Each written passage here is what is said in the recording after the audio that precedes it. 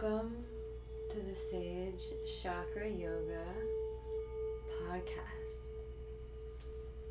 This episode, I am going to be talking about how you can cultivate courage and be brave, overcoming your fear.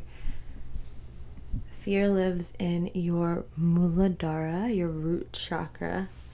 So being able to cultivate courage and be brave is a very big step to take to bring harmony to your root chakra and to heal your foundations, to be able to ground yourself and do anything that you want and be able to just not let anything be holding you back. I wanted to briefly discuss it. There's actually a lot of studies and a lot of philosophies and different ways that you can be brave and cultivate courage and face your fears and overcome things. But these are just some that I've recently been learning about and I wanted to share.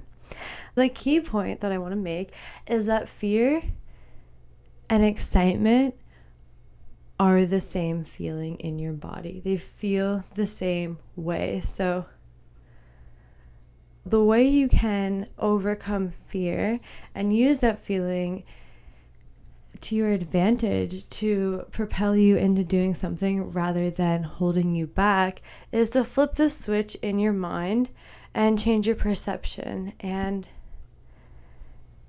the way you feel fear is the same way you feel excited. The butterflies in your stomach are there whether you want to say that you're nervous or whether you want to say that you are excited. So what we can do is turn that fear into excitement. And the first step to stopping yourself in your tracks and reframing your fear is to breathe and gain control of your breath. Because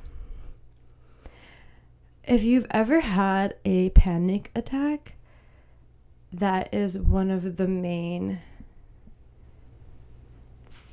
things that happen when you're having a panic attack, at least in my experience, is you can't breathe and your breath is all shallow and fast and quick and you can't get control of your breath and get in control of yourself, which is what leads to all of the other things that happen or could happen if you're having a panic attack, and kind of just shutting down and holding back and keeping you from doing things. Because if you can't get in touch with your breath and breathe and calm down and ground, then you can't really do anything without being at that state of like homeostasis.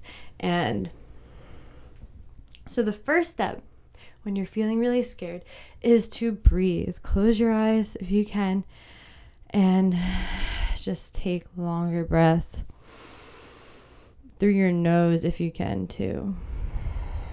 Just slow it down and take deep, long breaths. Fill all the way up with air. Breathe all the way out and try to focus on just the words inhale, exhale, inhale, exhale as you calm yourself down. Because even if you're in a situation where you feel like you don't have the time to stop and do this, if you are freaking out and spiraling down and down and down and not able to control yourself anyways, you're not helping anybody anyways. If you can slow down and calm down and get control of your breath, then you can compose yourself. And if you're in some kind of emergency situation, then you're able to jump into the action and help the next person. Even if it's just you and there's no one else around, you have to be able to calm yourself down in order to keep going and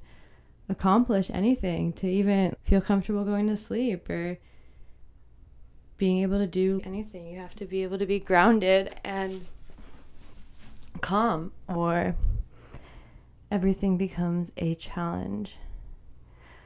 So once you get your breathing under control, I'm going to kind of lightly talk about a method that I learned from listening to Mel Robbins' podcast. I totally recommend Mel Robbins' podcast. It's really good. She had this episode about fear where she was talking somebody through fear and teaching them how they can get to the root cause, which is, like comforting your nervous system and figuring out how they can overcome this fear. Because the person she was talking to, just gonna do a little quick summary of what my takeaways were. She talks about finding a confidence anchor. So when you feel fear, like we said before, it's the same feeling inside you that excitement is. So you feel fear and you're scared, but whenever you're scared to do something, there's almost always the reason you're doing that is because of what's going to happen next. So like you're scared to jump out of a plane, but you know how much fun it's going to be when you're in the free fall, or you're scared to propose to somebody, but you know how amazing it's going to be to marry them, or you're scared to compete on stage in front of thousands of people, but then once you're out there, you're just like doing your routine and you're in the flow. So overcoming these fears, there's always like the thing that you're excited to do. And the example that they used in the Mel Robbins podcast was the woman she was helping is terrified of flying in planes, and she was going to fly to visit her sister. So what she decided to change that fear to is excitement to see her sister. And the anchor, the confidence anchor, was switching it to, okay, the outcome is I'm going to see my sister and I'm really excited about that. So that's what this feeling is. And then the key is while you're breathing, right? This is like a meditation practice.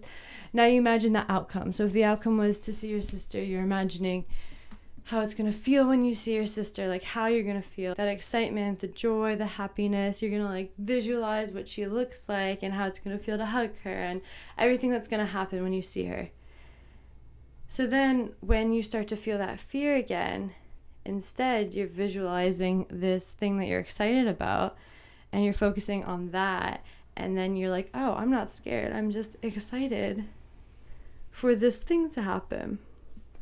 And then you change your fear into something you're excited about, visualize, really put yourself there, and then you're able to do the hard thing to get there. I've really been researching a lot about how to overcome fear because that's the main block within our root chakras, and I've been creating a course on how to heal your chakras. It starts with the root chakra and goes up to the crown, and it teaches you about each of your chakras and what they look like when they're in harmony and what things can cause blocks, or like how trauma gets stuck within your chakras and causes blocks in your energy, and how you can heal yourself using mindfulness, yoga, meditation. It goes into a lot of different ways. You can heal your chakras. It teaches you what your chakras are, and then it has guided meditations for each of your 7 main chakras to help you heal yourself and feel good and be happy and have fun. Be kind. So I actually have a free workshop that it's basically a summary of my course, so you'll kind of learn the basics of what your chakras are and different ways that you can heal them. So I'll link that below and go ahead and check that out.